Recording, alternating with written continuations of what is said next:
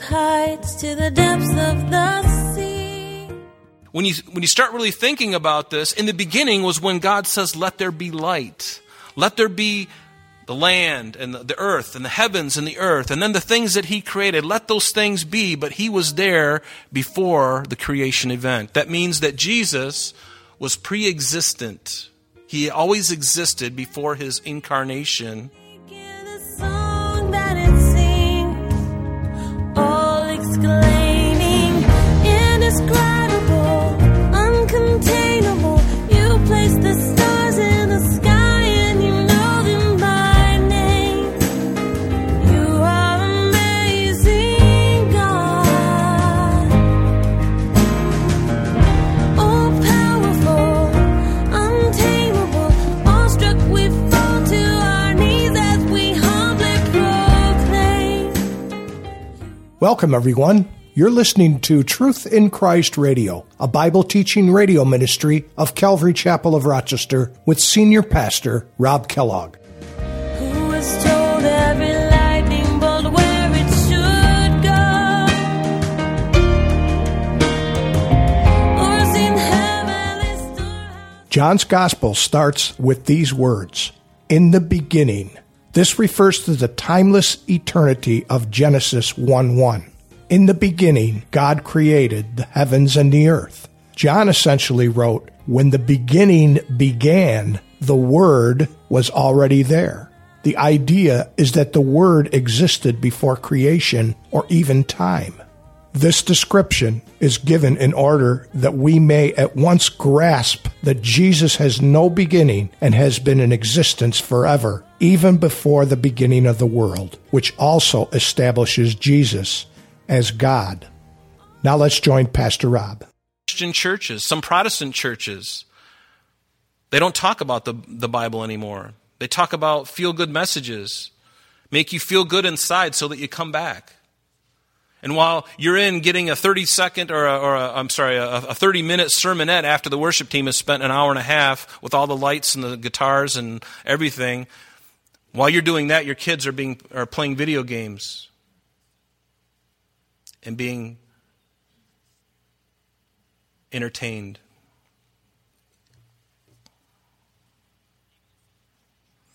This gospel confronts, even of John's day, it confronts Gnosticism, it confronts Docetism, asceticism, which all of these things are just false teachings of John's day that, among other things, claim that Jesus was just a phantom, that he wasn't really God in the flesh.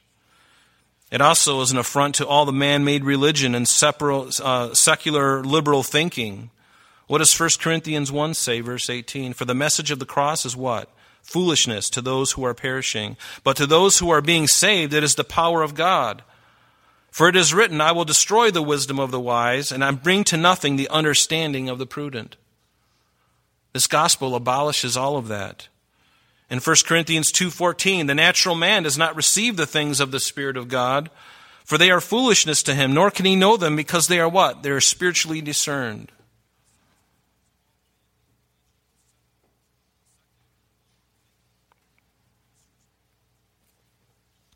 There have been a few critics who have examined the Bible and said,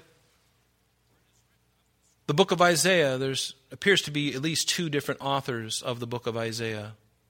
Because the message in the first 40 chapters is quite a bit different than the last 26. And again, the Lord, His Word, preempting this. It's called the Deutero-Isaiah theory, meaning two Isaiahs. Some people think there's 3 or 4. Oh, let's just pick 5. Why not? But what does the Bible say? You can believe the higher critics, or you can believe what the Word of God says. In John chapter 12, it says in verse 37, but although he had done so many signs and miracles before them, they did not believe him, that the word of Isaiah the prophet might be fulfilled. And here he quotes Isaiah chapter 53, which is the second half of what people thought, that in this other Isaiah, that might be fulfilled which a prophet spake. Lord, who has believed our report, and to whom has the arm of the Lord been revealed? Therefore they could not believe, because Isaiah said again, and here he quotes from the 9th chapter, or the 6th chapter. So the Spirit of God says there's one Isaiah. And yet the fancy pants in the ivory towers, they say there's two. So you have a choice to make. Are you going to believe the starched collars, or are you going to believe Jesus? Are you going to believe the Word of God? I'm putting my trust in the Word of God. One Isaiah. And yet God, in this gospel, anticipated this kind of stuff. And I imagine that as time goes on, we're going to uncover all kinds of things that God had preempted in this gospel to confound those untruths, those things that malign who Jesus really is. Let's look at a couple of verses. Maybe we'll get through the first 2 or 3. Let's look at the first, let me just read the first 5. Finally, it says, in the beginning was the Word, and the Word was with God, and the Word was God. He, does that kind of have your ears tingle a little bit? Whoever this Word is now a He. Do you read the Bible like that? Think about it. In the beginning was the Word, and the Word was with God, and the Word was God. He was in the beginning with God. This Word was with God. He was with God. And He was God. And He was in the beginning with God. All things were made through Him. And without Him, nothing was made that was made. Notice, in Him, this Word was life, and the life was the light of men. And the light shines in the darkness, and the darkness did not comprehend it. Now, as you look at that, you look at the pronouns, you put 2 and 2 together, you understand that whoever this Word is, it's a male. And further down in verse 14, we'll get to this next week, but look at verse 14. What does it say? And the Word became flesh and dwelt among us, literally tabernacled among us, clothed in human flesh when before He was not clothed with human flesh. The Word became flesh and dwelt among us. When did that happen? On that day in Bethlehem, when Mary and Joseph were there, and there was no room for them in the inn, and out in the stable, out in the feeding trough is where the Son of God was born, in a stone feeding trough with hay. That's where the Savior of the world was born. But notice, in the beginning, what beginning?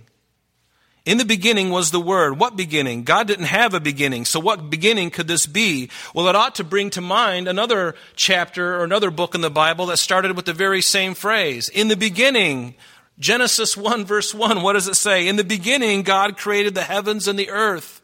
And the earth was without form and void, and darkness was upon the face of the deep. In the beginning, in what beginning? In God's beginning? No, He pre-existed. Jesus pre-existed. He was already there in the beginning. That's what we're reading. He was in the beginning with God. When you start really thinking about this, in the beginning was when God says, let there be light. Let there be the land and the earth and the heavens and the earth. And then the things that He created, let those things be. But He was there before the creation event. That means that Jesus was pre-existent. He always existed before His incarnation, before He was born through the Virgin Mary, who had never had a child, never known a man. Before then, Christ always existed. He always existed. It's our beginning, the beginning of the earth and all things that God has created. That beginning, in our beginning. And notice, in the beginning was the Word. The word there is the Greek word logos. It is the very thought, the very expression of God. Jesus said to His disciples, and Jesus speaking to Philip, He said, Philip, have I been so long with you, and yet you have not known me? He who has seen me has seen the Father. How can you say, show us the Father? Because that's what Philip asked Him. Lord, show us the Father, and it suffices. It's good enough for us. Just show us the Father.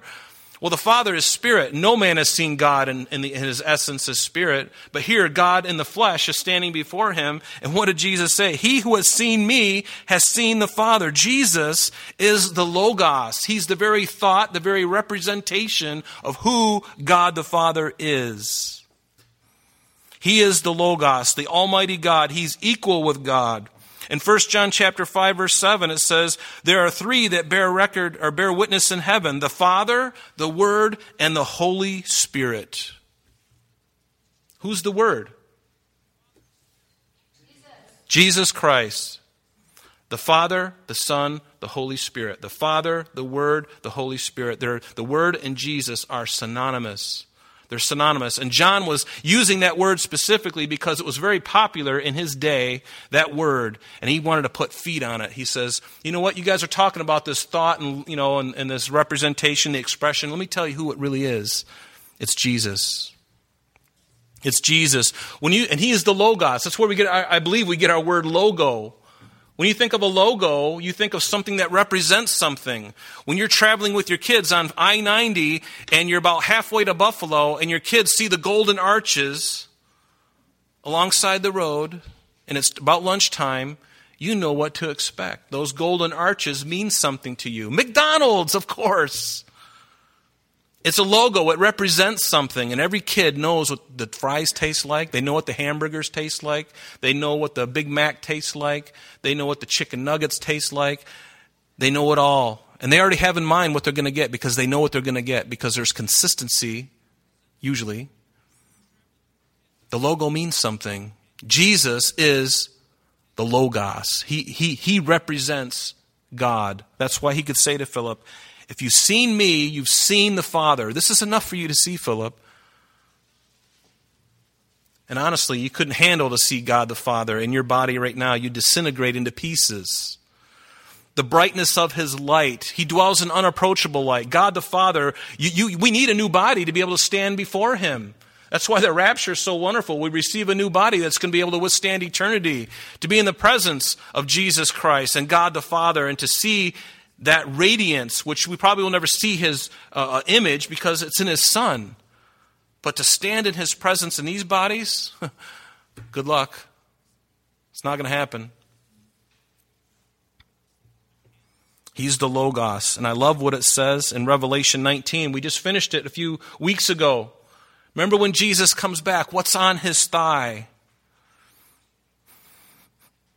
He was clothed with the robe. When he comes back in his second coming to the earth physically with us following him from heaven, he was clothed with a robe dipped in blood, and his name is called what? The Word of God. The Logos of God. Who is this Logos? Who is this Word? Throughout the Bible, throughout the New Testament, it's consistent. It's Jesus Christ, the Logos of God. The Logos. And notice, in the beginning was the Word, and the Word, notice, was with God. The Word, Jesus, was there with God the Father in the beginning. And notice, and the Word was God. Whoever this Word is equal. And you're probably tired of me saying it, but that's okay. You'll get over it. The Word was God. The Word was God. Verse 4 tells us, again, that it's a male, and verse 14 tells us that he's going to become flesh and dwelt among us. The Jehovah's Witnesses twist this verse very badly. In the New World Translation of the Holy Scriptures, their Bible, the Jehovah's Witness Bible, they say at this very spot, and the Word was a God. You have a problem with that? I have a problem with that. And so does every person who knows the Greek language. I'm not a Greek scholar. I don't know Greek. I'm married to one, but I don't know Greek. She's a beautiful Greek, the most beautiful Greek in the world, by the way. She's going, oh, shucks. You should see her mother. She's about the same height. She's even smaller than shorter than my wife, and she's like 100% Greek. I mean, she came from an island. I mean, she came from Carnegisville. That's her maiden name. That's the name of the place. Carnegisville. The animals lived on the first floor, and the family lived on the second floor. True story. She came over on Ellis Island. We still don't know how old she is. I mean, they estimated because they didn't have birth certificates for women when they came over from the Ellis Island. So they picked the date. And it happens to be my brother's birthday too. But Greek, the Jehovah's Witnesses twist this very badly, and so does every Greek scholar. They have a real problem with this, a real problem. I'll never forget, and I'll get to that. I had a friend back in Florida when I was in grade school, middle school, and we were really good friends, and his whole family was in the Jehovah's Witness, and they weren't practicing Jehovah's Witness. They were just Jehovah's Witness by name, but they didn't really practice it. And it wasn't until after I went to college and then I went and I visited him, and I had gotten saved dramatically. And I go to my friend, and we start talking. And it just so happens that his family really got back into the Jehovah's Witness during the time that we were absent from one another for a couple years. And they really got serious about it again. And so by the time I get saved and I come back and I speak to him, we're having this battle. And he's trying to convert me, and I'm trying to convert him. You know, I was a young Christian. I didn't know anything. I was still wet behind the ears. I was still very new in the faith. I didn't know anything. All I knew was that I was forgiven and I'm going to heaven. That's all I knew. I didn't know anything. But one thing that the Lord did, what I think was really interesting, is one of the things that my friend did is he opened the Bible, opened up the New World Translation, the Jehovah's Witness Bible, and he read this verse. And I had read this before in my Bible. And he says, and in their Bible says, and the Word was a God. And the Lord says, he just opened my eyes to that. And I looked to him, I said to my friend, I said, what is that? The Lord instinctively brought that to my attention. Because either the Word was God or the Word was a God. He's just another God, like a pantheist, someone who believes that there's many gods, or is he God? Do you see the difference?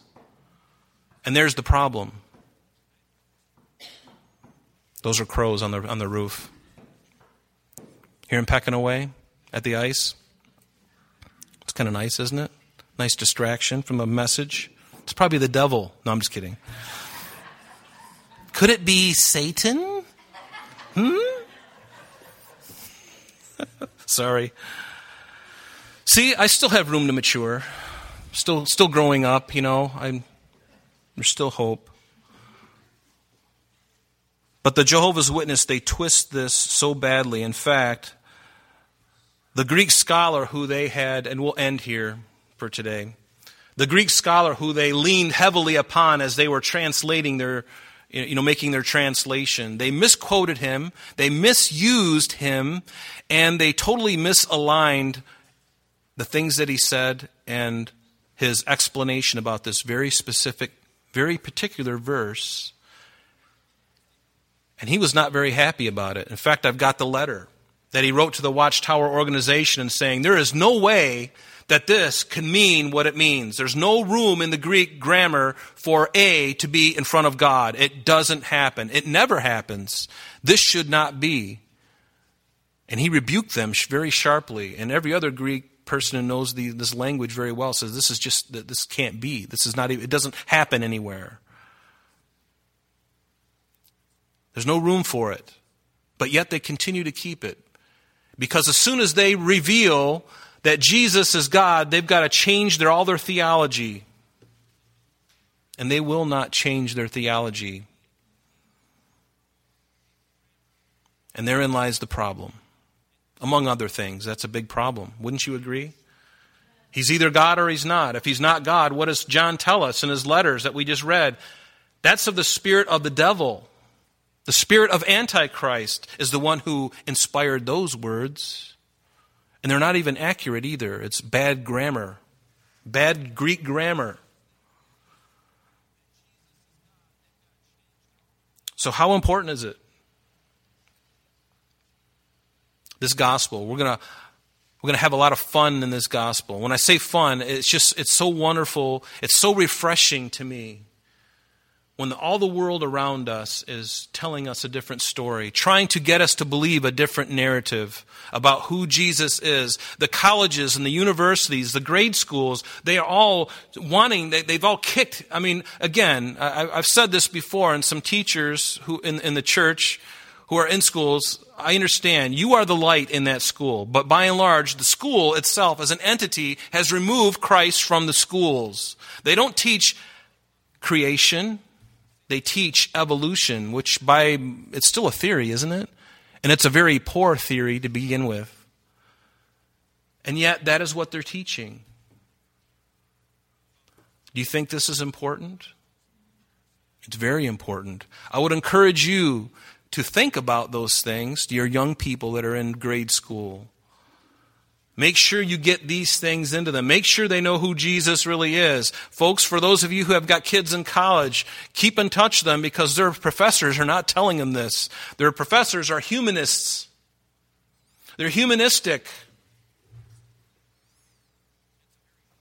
We live in a postmodern society where anything goes. If it works good for you, that's great. Well, it works good for you. You just got to believe it. The Bible is true. The Word of God is true. Let every man be a liar. And that's what they're teaching. So this gospel is going to expose who Jesus really is. It's sort of, and one of the reasons why I chose this right after Revelation is because what was Revelation? Was it a concealing of who Jesus was and is? The very word revelation is apocalypsis, which means an unveiling. It's not meant to conceal, it's meant to reveal. And this gospel, John is revealing who this is, who the Word of God is. It's Jesus Christ. Aren't you happy about that? I don't know about you, but I find when we are on this gospel, we are on very, very solid ground, and the devil hates it. And he's going to encourage you not to listen to it. And your family is what needs to hear this. Your family, your friends, your coworkers, your acquaintances, they all need to hear this message. I would encourage you as we start getting into this, not because I'm nothing, but whoever's teaching it, the way, the truth of it, send them the link. Go on our website and copy the link and send it to them. Say, check this out. Read, listen to this, watch this. It's necessary. Can I even say it's essential? Church is essential, and Jesus is essential. More essential than anything else that you can see with your eyes. He is essential. And what we're doing right now is so important. God says, don't forsake the assembling of one another as some do. Get together. What happens when we fellowship? I look at your faces, and there's a reciprocity that's happening. I'm watching your faces, and it's doing something to me as I'm standing here telling you. And it's doing something for you as we read the Word of God, as we consider these things. It's changing us as our hearts are being shaped and changed even while we're hearing this. That's how important it is. Let's stand together.